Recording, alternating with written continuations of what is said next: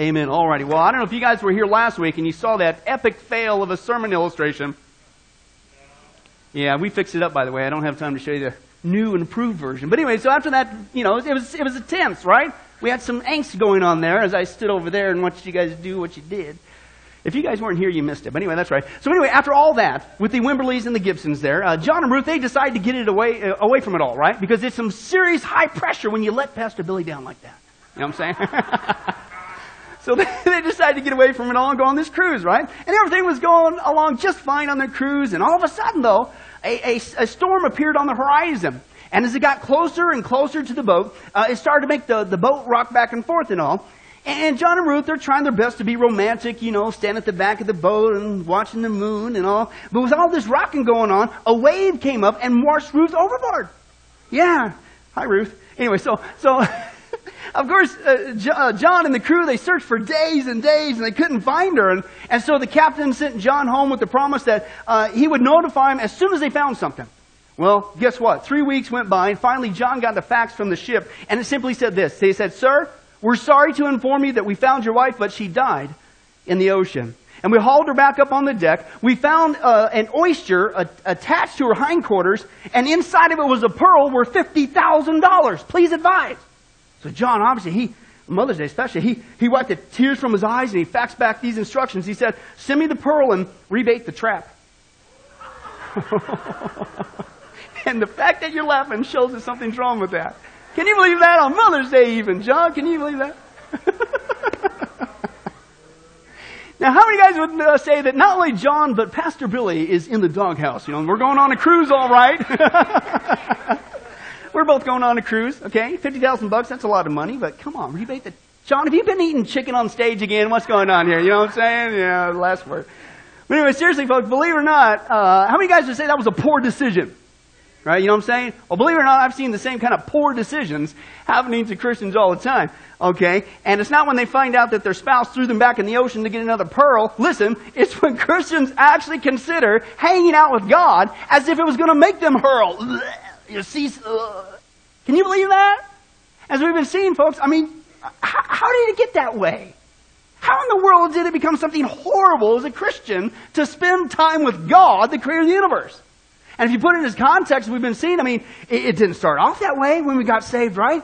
When we first got saved, we longed for God. We couldn't wait to spend time with God. We loved God. You see, that's the issue, isn't it? How in the world did it get like that? Well, folks, we've been seeing or studying what I personally learned over the years is simply this. When we lose sight of what we really have in Jesus Christ, what He died on the cross for, and that is a beautiful, loving, intimate, personal relationship with the Creator of the universe.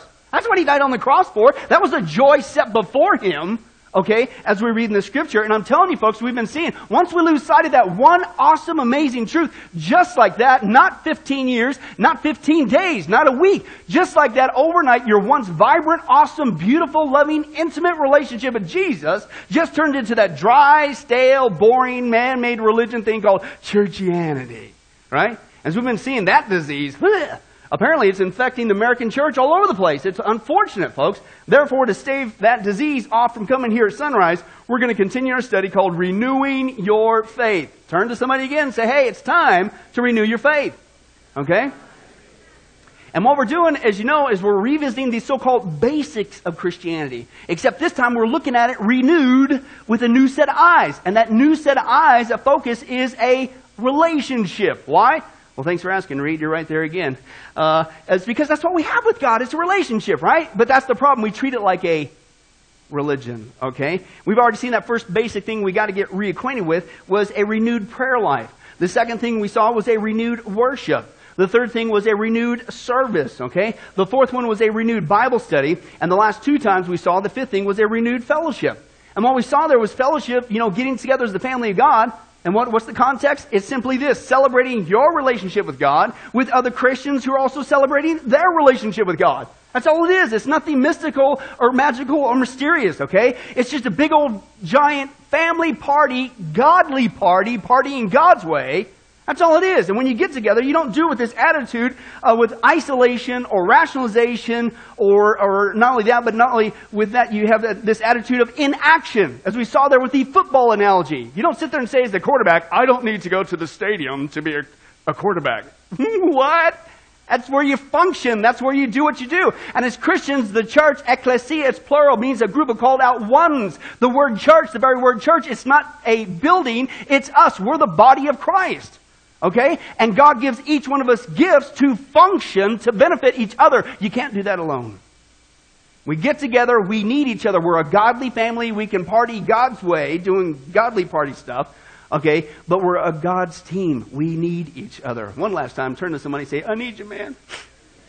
I need you. It's true.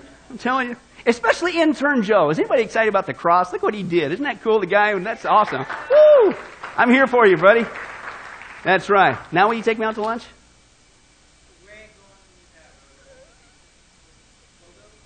Yeah. Okay, cool. That's all right. I'll take that anyway. But anyway, that's right. Believe it or not, folks, we got one more to go. The sixth basic thing of Christianity we got to get reacquainted with is the basics of, I couldn't wait for this one, witnessing. Huh? Oh, not that one. Come on, Pastor Billy. It was convicting enough with the Bible study and prayer and all that stuff. Yeah. Folks, I'm telling you should be excited about witnessing. Witnessing is not as complicated as we make it. It's because we're suffering from churchianity. We've forgotten what it's all about, apparently. But don't take my word for it. Let's listen to God's. Open your Bibles to Matthew 28. Matthew 28 is the context here. Okay?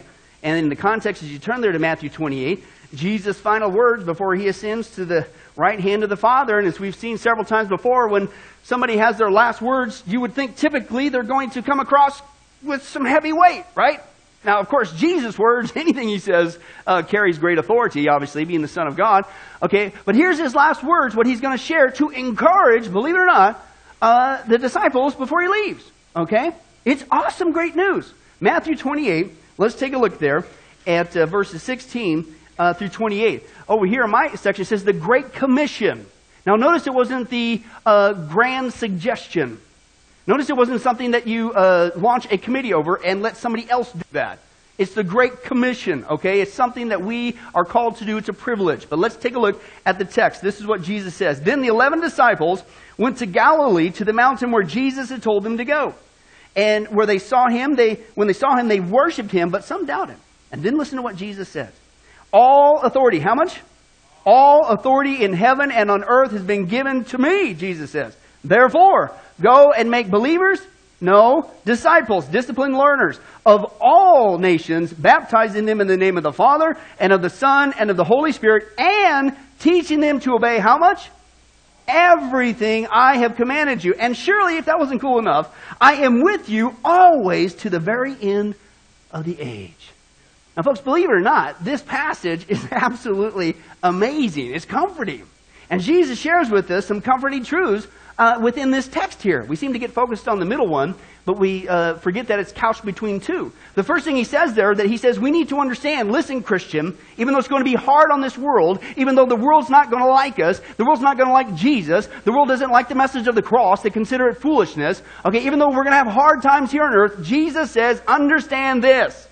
He has all authority in heaven and on earth. So guess what? You and I, the Christian, we don't need to freak out. We don't need to be afraid because he's in control of all things. You slap Romans 8:28 on that, and that means he works all things together for good. We don't need to freak out. No matter what goes on in life, Jesus Christ is in control. Now, in a world full of hardships and persecution, that's a good thing to know, right? Number two, he says, listen, we are to know that even though his physical absence is not here with us right now, he is still with us wherever we go as his child because we have become his temple, the dwelling place of the Holy Spirit. Therefore, Jesus Christ promises he is with us intimately wherever we go, even to the very end of the age. Isn't that awesome to know that God never takes a vacation from us? Aren't you glad that he isn't getting upset right now with the angels saying, who in the world forgot to send me that email of what's going on with Freddie? You're fired. Anybody glad that he's with us intimately wherever we go? Listen, and then even when we blow it, he says, that's it. Away from me. He says, I'm with you even to the very end of the age. Isn't that comforting? Now, Now, that is, in between there, he says the third thing, and believe it or not, it's very comforting too, not just those two. Tucked right in between those two is some other comforting words, and he simply says this: we need to, as Christians, as disciples, we need to get busy sharing this good news about Jesus to who? The whole world, okay? It's the old breathing test. How do you know if I should witness to this person? Well, stick your hand up to their faith, and if you feel air moving, witness to them, right? They're breathing, in case you're wondering. That's right, okay? This is what he's talking about. And if you think about it, this is a privilege. Yes, even this Great Commission is awesome news. It's comforting that you and I not only are to be recipients of this good news, and that we can know that Jesus is always with us even to the very end of the age, and that he's with us wherever we go, and that he's in full control of all things, but we have the privilege to, guess what? Tell other people, hey, that could be the same for you as well. That's not the great torture. It's the Great Commission. This is something awesome, okay? And so here's the point. I mean, surely that's what we're doing, right? I mean, we're not sitting on this good news, man. We're not keeping it to ourselves. We're out there excited. Woohoo! Hey, everybody!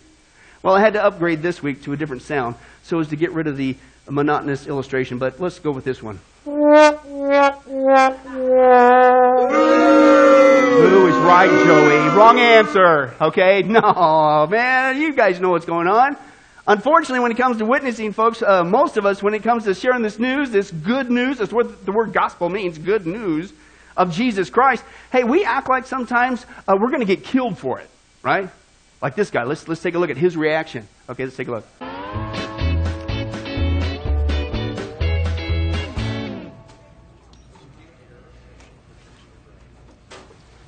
Oh, sorry. No, you first. You first? No, you go. All right. Thanks. Sure. There you go. Thanks. Thank you.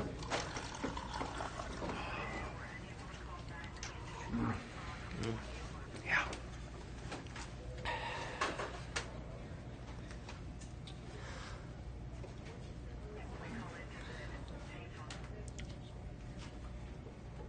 There's this bridge, see? It's a Jesus cross-shaped bridge that sinner's prayer gets Jesus over the bridge, see? For the Christians, your first 6 days in hell.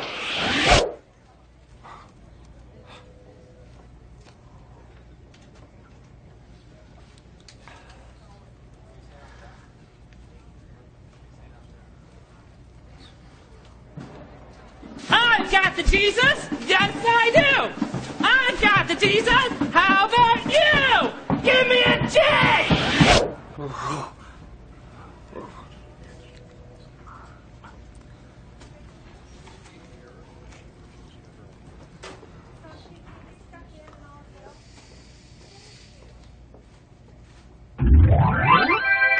Brother, you must be baptized in the name of the Father and the Son and the Holy Spirit. Amen. And amen. And amen. Amen. Amen.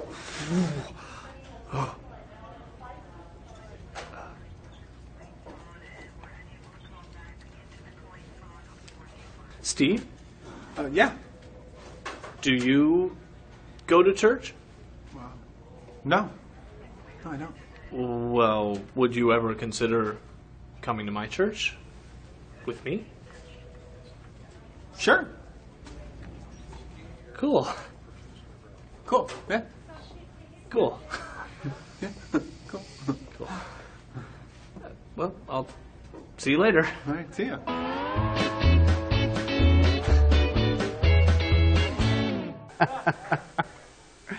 Oh, now folks, let's be honest. How many guys can identify with that guy's nervousness there? His nervousness there, right? And if you think about it, that's just inviting somebody to church services. It's not really witnessing. I mean, I guess it beats a sharp stick in the eye, okay? And here's my point, folks. When it comes to witnessing, sometimes isn't that our attitude? We either flat out, we don't want to do it, we don't look forward to doing it, or when we do it, we freak out and act like the other person's going to kill us, right? Oh no, not that invited friend Sunday again. Pastor really keeps giving us these DVDs to give to somebody. They're going to stab me. But folks, this is not what we just read. This is called the message of Jesus Christ. The Great Commission is what? The good news, right? This is the good news that we get to share. In fact, it's the greatest good news of all time. That mankind can be reconciled to God through Jesus Christ on the cross, that all of our sins can be forgiven, so we can not just go to heaven, but right here and now before we go to heaven, they can have an intimate, beautiful, loving, personal relationship with Jesus Christ just like us now. Why is that bad? It's not. It should be a privilege. Okay? So let's get back to that. Let's get back to that renewed witness. Okay? Let's revisit this topic again, but this time through the eyes of a beautiful, loving, intimate relationship with Jesus Christ. And we're going to do that. We need to ask ourselves some basic questions. And the first one is, all right, well, why do we do it? Okay, why do we witness? Well, I really think it's pretty obvious when you take a look at this text, okay, and this is just one of many. And by the way, this is from Jesus Christ, okay, and he gives the parable of the rich man and the Lazarus, the beggar. And he says this, Luke 16, verse 22 through 28, the time came when the beggar died, and the angels carried him to Abraham's side. Well, the rich man, he also died, and he was buried. And where did he go? Hell. I call it the silent H word in the American church today. Nobody wants to talk about it, even though Jesus talked about it about twice as many times as he did heaven. Why? Because any sane person would warn somebody about going to that literal place. Amen? If you love them. In hell, where he was where? Partying with his buddies? No, he was in torment. He looked up and he saw Abraham far away with Lazarus by his side. So he called to him, Father Abraham, have pity on me and send Lazarus to dip the tip of his finger in water and cool my tongue. Why? Because I am in agony in this fire. But Abraham replied, Son, remember that in your lifetime you received your good things while Lazarus received bad things. But now he's comforted here and you're in agony.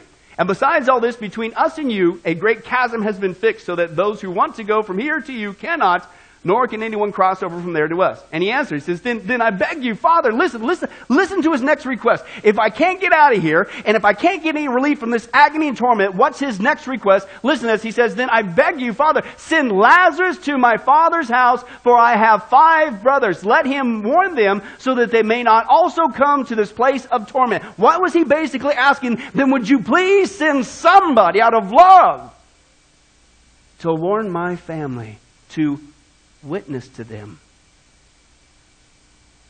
so that they won't have to come here too. It's too late for me. But would you send somebody to my family? Isn't that wild? We on earth think witnessing is an option. People in hell are begging, if you will, for us to witness to their family. Isn't that amazing? So let's answer the question that we pose. Okay, why do we witness? Why do we do it? Okay, well, let me see if I can be as blunt as I can, according to the words of Jesus, because that's how people get out of hell. You know, really, is it that difficult? Why do we witness? So that's how people get out of hell. What's going on in the text here? What did it say? He said Jesus said this. He said it's not just that some people get to go to heaven. Okay, I remember one time a preacher was doing a funeral and just seemed like just trying to escape saying the word.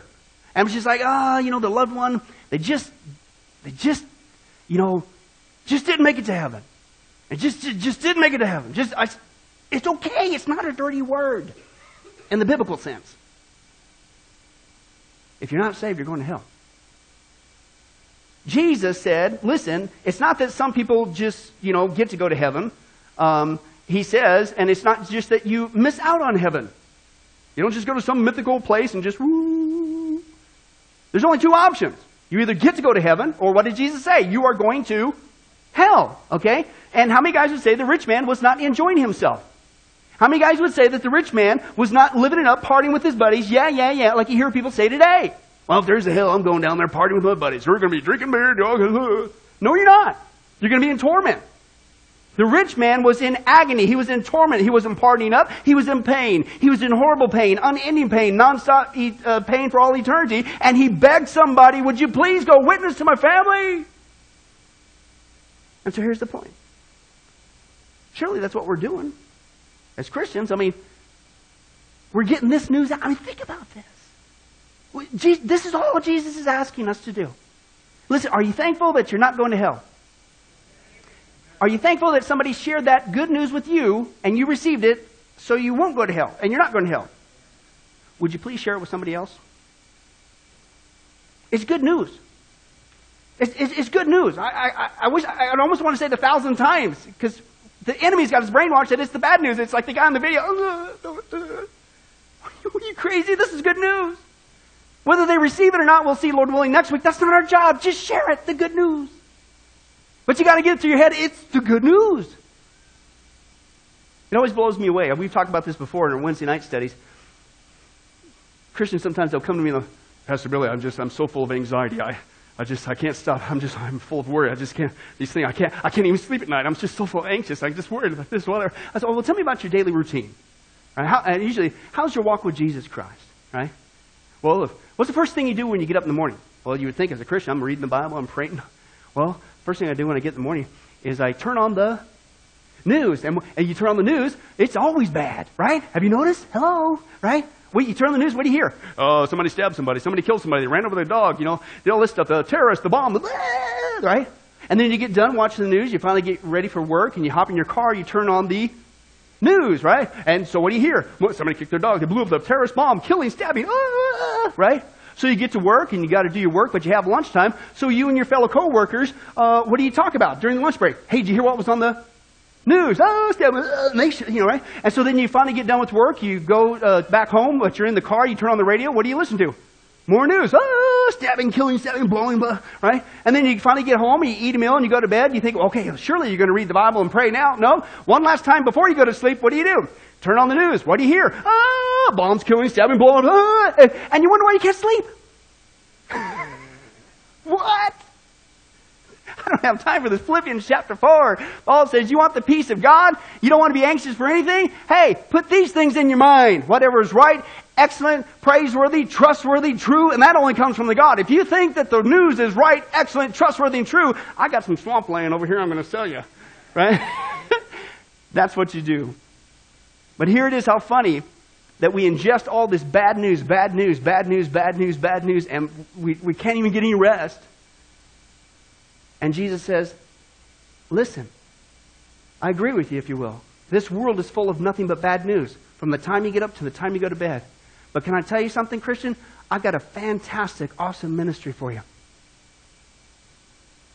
You get to share some good news. And don't we need some good news on this planet? And folks, this isn't just good news. This is the greatest news of all time. Okay?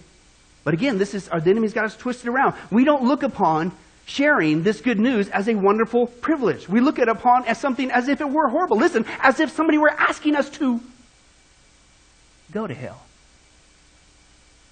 It's torturous. That's a tormenting task. Whoa. But that's not what Jesus says.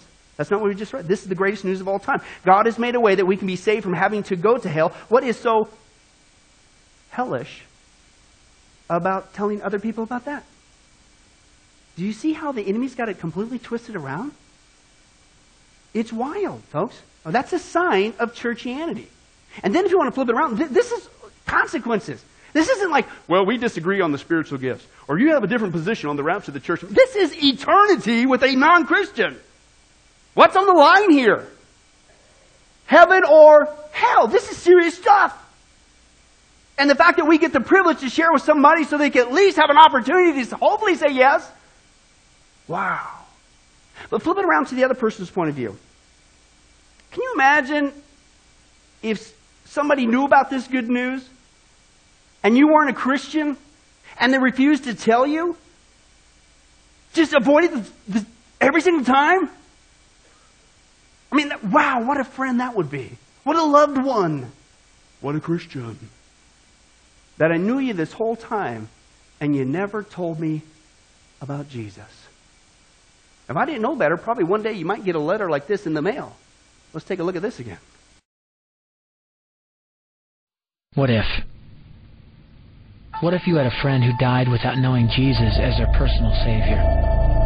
What if he or she went to hell? What if one day you received a letter in the mail from beyond? A letter from hell. A letter from your friend in the flames of eternal torment. I've been thinking about you. Zach, you're a Christian. You told me so yourself. I mean, we talked about it 3 different times today. Kelly brought it up, and you laughed it off. Coach Adams brought it up, and you changed the subject. I mean, it came up right before the wreck. Well, the question I can't get out of my mind is this, Zach. Why haven't you ever told me about how to become a Christian? I mean, you say you're my friend, but if you really were, you would have told me about this Jesus and told me how to escape this terrible place that I'm headed for. I can feel my heart pounding in my chest. The angels who have been chosen to cast me into hell are coming down the hallway. I can hear their footsteps. I've heard of this hell, Zach. They call it the lake of fire. I can't stand it, Zach. I'm terrified. No, the angels are at the door. Oh, no. No! They're coming in, and they're pointing at me. They're grabbing me and carrying me out of the room. I can already smell the burning sulfur and brimstone. I can see the edge of the cliff where hell burns. This is it. I am without hope. We're coming closer. Closer. Closer. My heart is bursting with fear. They're holding me over the flames. I'm damned forever. This is it. They have thrown me in. Fire. Pain. Hell. Why, Zach? Why didn't you ever tell me about Jesus?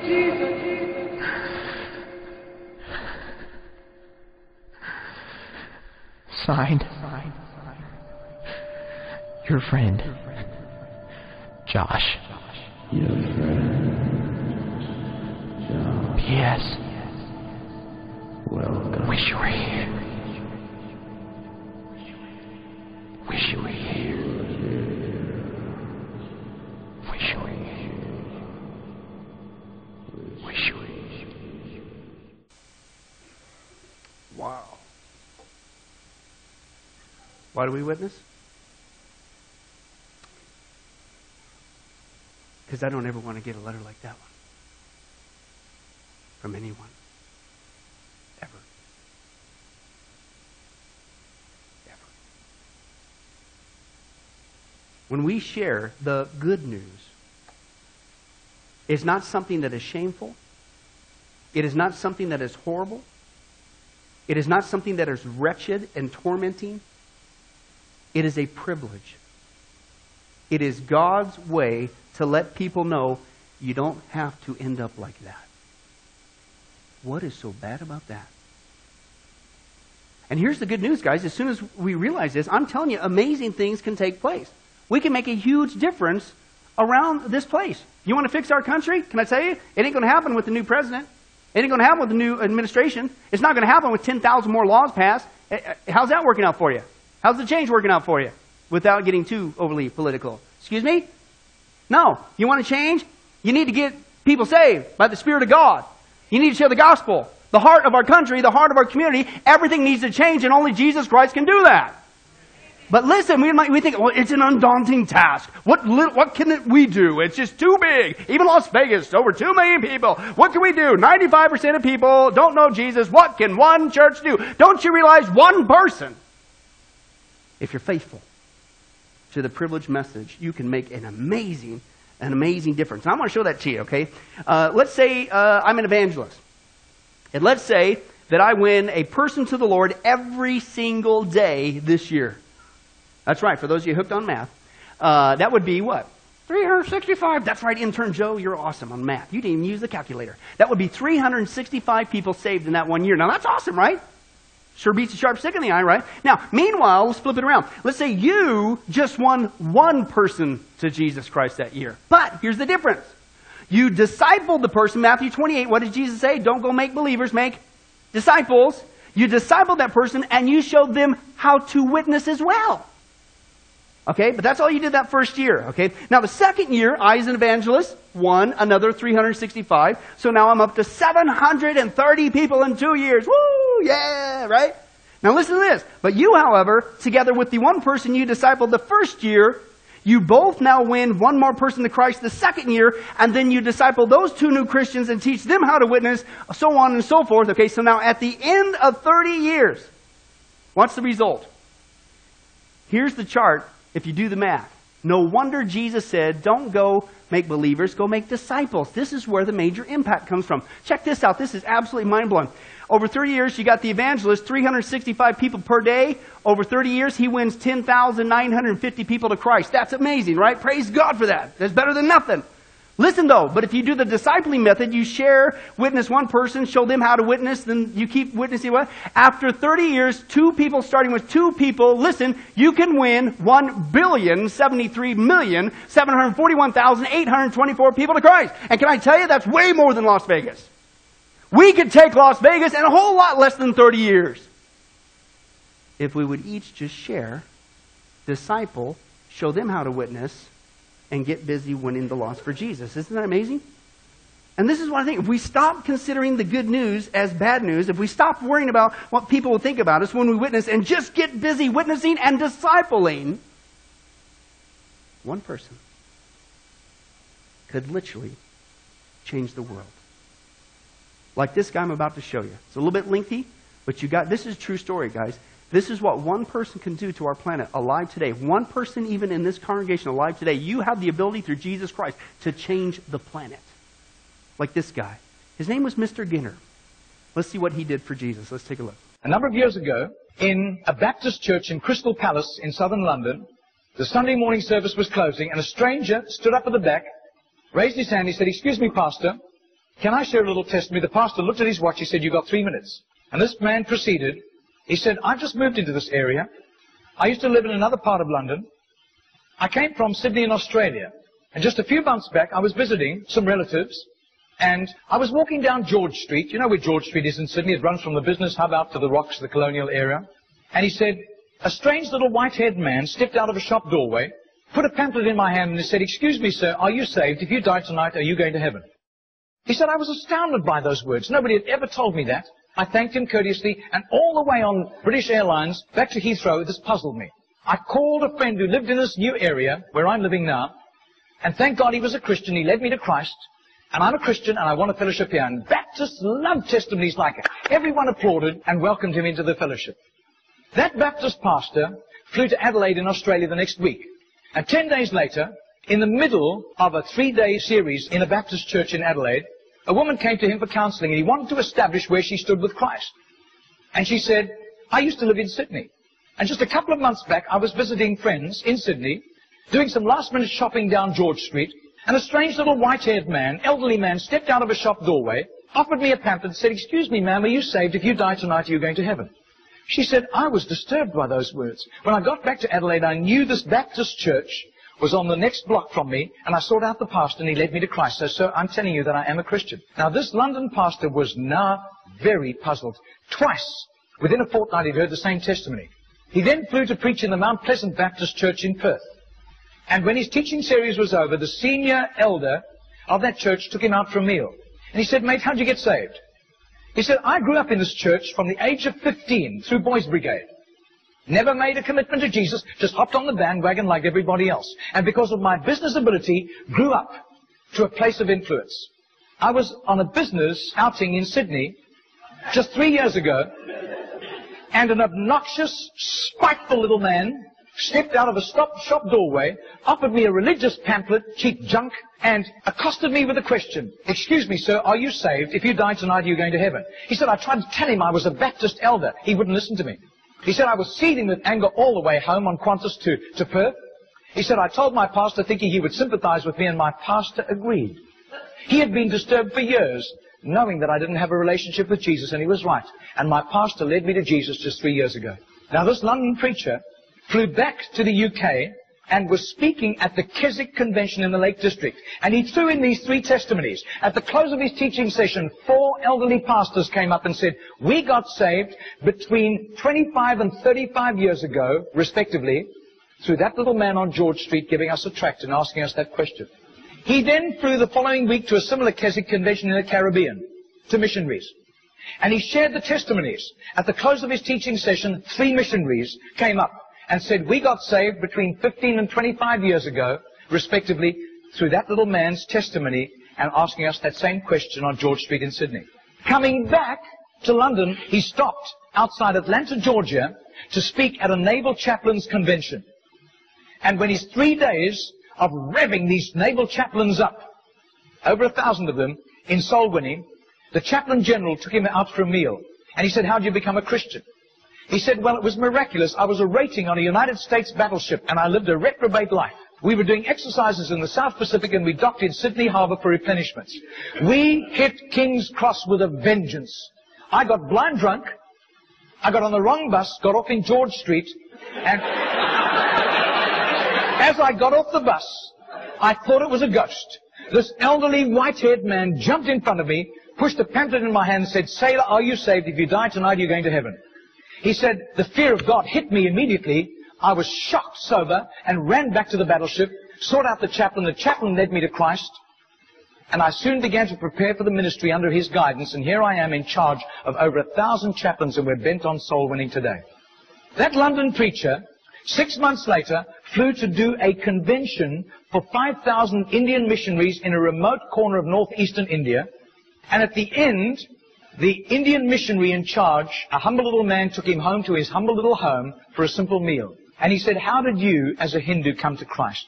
He said, I was in a very privileged position. I worked for the Indian diplomatic mission. And I traveled the world. And I am so glad for the forgiveness of Christ and his blood covering my sin, because I'd be very embarrassed if people found out what I got into. He said, one bout of diplomatic service took me to Sydney. And I was doing some last-minute shopping laden with parcels of toys and clothing for my children, walking down George Street. And this courteous little white-haired man stepped out in front of me, offered me a pamphlet, and said, excuse me, sir, are you saved? If you die tonight, are you going to heaven? He said, I thanked him very much, but this disturbed me. I got back to my town, I sought out the Hindu priest, and he couldn't help me. But he gave me some advice. He said, just to satisfy your curious mind, nothing else, go and talk to the missionary in the mission house at the end of the road. And that was fatal advice. He said, because that day the missionary led me to Christ. I quit Hinduism immediately and then began to study for the ministry. I left the diplomatic service, and here I am, by God's grace, in charge of all these missionaries, and we are winning hundreds of thousands of people to Christ. Well, 8 months later, that Crystal Palace Baptist pastor was ministering in Sydney, in Gymea, southern suburb of Sydney. And he said to the Baptist minister, do you know a little man, an elderly little man who witnesses and hands out tracts on George Street? And he said, I do. His name is Mr. Genor, G-E-N-O-R. But I don't think he does it anymore. He's too frail and elderly. The man said, I want to meet him. 2 nights later, they went around to this little apartment, knocked on the door, and this tiny, frail little man opened the door. He sat them down, made them some tea, and he was so frail he was slopping tea into the saucer as he shook. And as he sat with them, this London preacher told him all these accounts over the previous 3 years. This little man sat with tears running down his cheeks. He said, my story goes like this. He said, I was a rating on an Australian warship, and I lived a reprobate life, and in a crisis, I really hit the wall, and one of my colleagues, whom I gave literal hell, was there to help me. He led me to Jesus, and the change in my life was night to day in 24 hours. And I was so grateful to God. I promised God that I would share Jesus in a simple witness with at least 10 people a day, as God gave me strength. Sometimes I was ill, I couldn't do it, but I made up for it for other times. I wasn't paranoid about it, but I have done this for over 40 years, and in my retirement years, the best place was on George Street. There were hundreds of people. I got lots of rejections. But a lot of people courteously took the tracts. And he said, in 40 years of doing this, I've never heard of one single person coming to Jesus until today. Do you know, I would say that has to be commitment. That has to be just sheer gratitude and love for Jesus to do that. Not hearing of any results. Margarita did a little count. That's 146,100 people. That simple little non-charismatic Baptist man influenced somehow to Jesus. And I believe what God was showing that Baptist minister was the tip of the tip of the tip of the tip of this iceberg. Goodness knows how many more had been arrested for Christ and were doing huge jobs out in the mission field. Mr. Genor died 2 weeks later. And can you imagine the reward he went home to in heaven? I doubt if his face would ever have appeared on Charisma magazine. I doubt if there would ever have been a write-up with a photograph in Billy Graham's Decision magazine, as beautiful as those magazines are. Nobody except a little group of Baptists in southern Sydney knew about Mr. Genor. But I'll tell you, his name was famous in heaven. Heaven knew Mr. Genor. And you can imagine the welcome and the red carpet and the fanfare he went home to when he arrived in glory.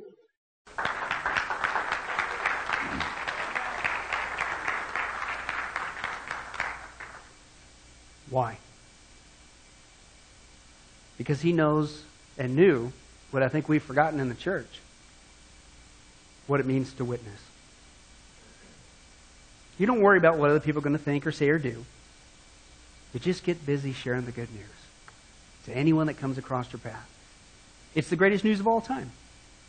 That's why we witness. And you've heard me say it many times.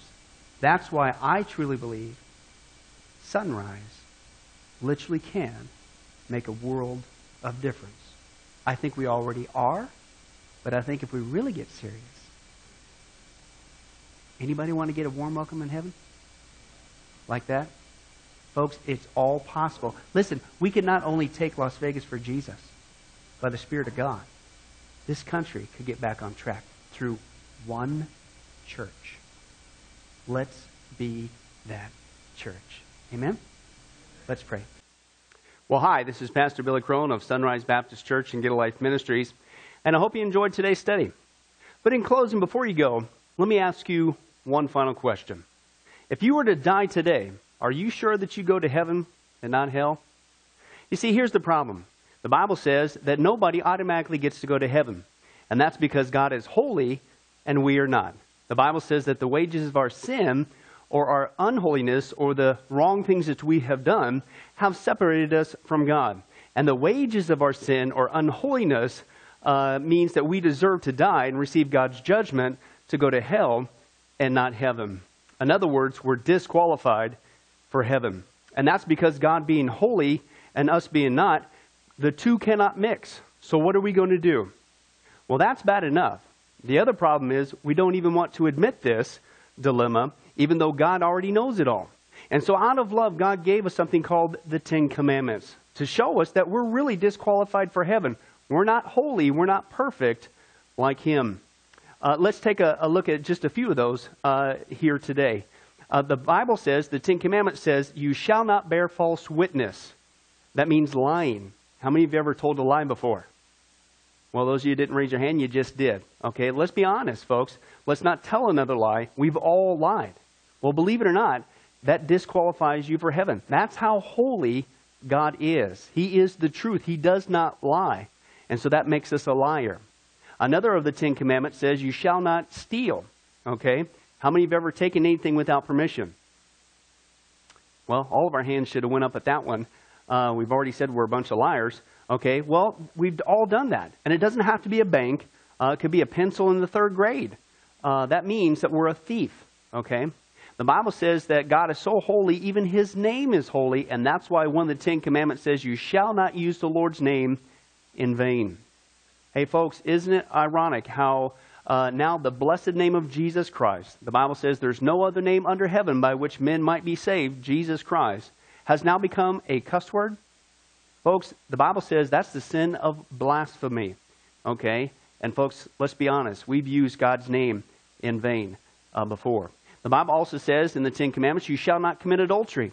And Jesus takes the standard even higher. He says, listen, it's not just physical adultery. He says, surely I tell you that if you look at another person with lust in your eye, you've committed adultery in your heart. God looks at the heart. One more out of the Ten Commandments says, you shall not murder. And you might say, well, hey, I haven't done that one. Really? The Bible says that the sin of hatred is akin to the sin of murder. You, in other words, in your heart, wish they were dead. You pulled the trigger, if you will, in your own heart. And the Bible says God sees that, and it's just as bad. He knows the mind, He knows the hearts, the thoughts, and the intents that we have. Folks, that's just 5 out of the 10 commandments. How you doing? Not very well. None of us can keep them. They're God's x-ray to show us that we're disqualified. And so when, not if, your time comes, because we're all marching towards the grave at different speeds, you're going to have to stand before God. And you're going to have to say who you really are. He already knows. Hey, God, let me into heaven. I'm a liar. I'm a thief. I'm a blasphemer, adulterer, and a murderer. Folks, the Bible is clear. Such people as these will not inherit the kingdom of heaven. That's the problem. Here's the good news. God so loved the world that he sent his one and only begotten Son, Jesus Christ, that whoever believes in him, what he did on the cross on our behalf, that we will not perish, we will not go to hell, but he will give us the gift of eternal life. Jesus died on the cross to forgive us of all of our sins. It's something that we don't earn. We can't earn. It's a gift, the Bible calls it. And a gift cannot be earned. He was taking the death penalty in our place. That's what the cross was of the day. And that if we would just ask Jesus Christ to forgive us of our sins and believe that in our heart that God raised him from the grave, showing that his death is satisfactory to God to forgive us of all of our sins, no matter what we've done, the Bible says we shall be saved. The Apostle Paul says that if we confess with our mouth Jesus is Lord and believe in our heart that God raised him from the grave, we will be saved. Let me give you a common analogy of what God's doing and what he did for us with Jesus dying on the cross on our behalf. In life, we know that people can be sentenced for a crime to where they're actually on death row. The courtroom scene has completely finished. The gavel has already sounded. They are going to jail, and they're just awaiting their time before they go to the death penalty. As they're sitting there in the jail cell, it's a proven fact they did what they did. Everybody knows it. They're just waiting for that time for their number to come up, so to speak, and walk down that hall and be executed. There's nothing they could do to reverse their crime. No amount of good works in that jail cell can reverse what they've done. It's too late. It's over. But believe it or not, there's one way that people even today can get off of death row. And that's if the one in authority, the governor, if he were to, out of mercy and kindness, nothing that the person did, because they don't earn it and they don't deserve it, and they can't earn it. If he would grant them what's called a pardon, out of the kindness of his heart, he has the authority to grant them a pardon and absolve them completely of their crimes against the state. And did you know that there's actually been people that this has happened to, that the governor, out of mercy, has granted them a pardon as a gift, and they've gone down to the jail cell and handed that person, extended it through the bars, here, I'm granting you a pardon. If you would just receive it, you can go free right now. And did you know that there's actually been people who've said, no, I don't want your pardon.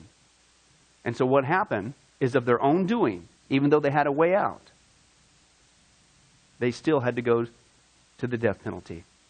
Folks, can I tell you something? That's what God did for us with Jesus dying on the cross. He sent his Son to take the death penalty in our place. God has the authority to grant us through Jesus a complete pardon.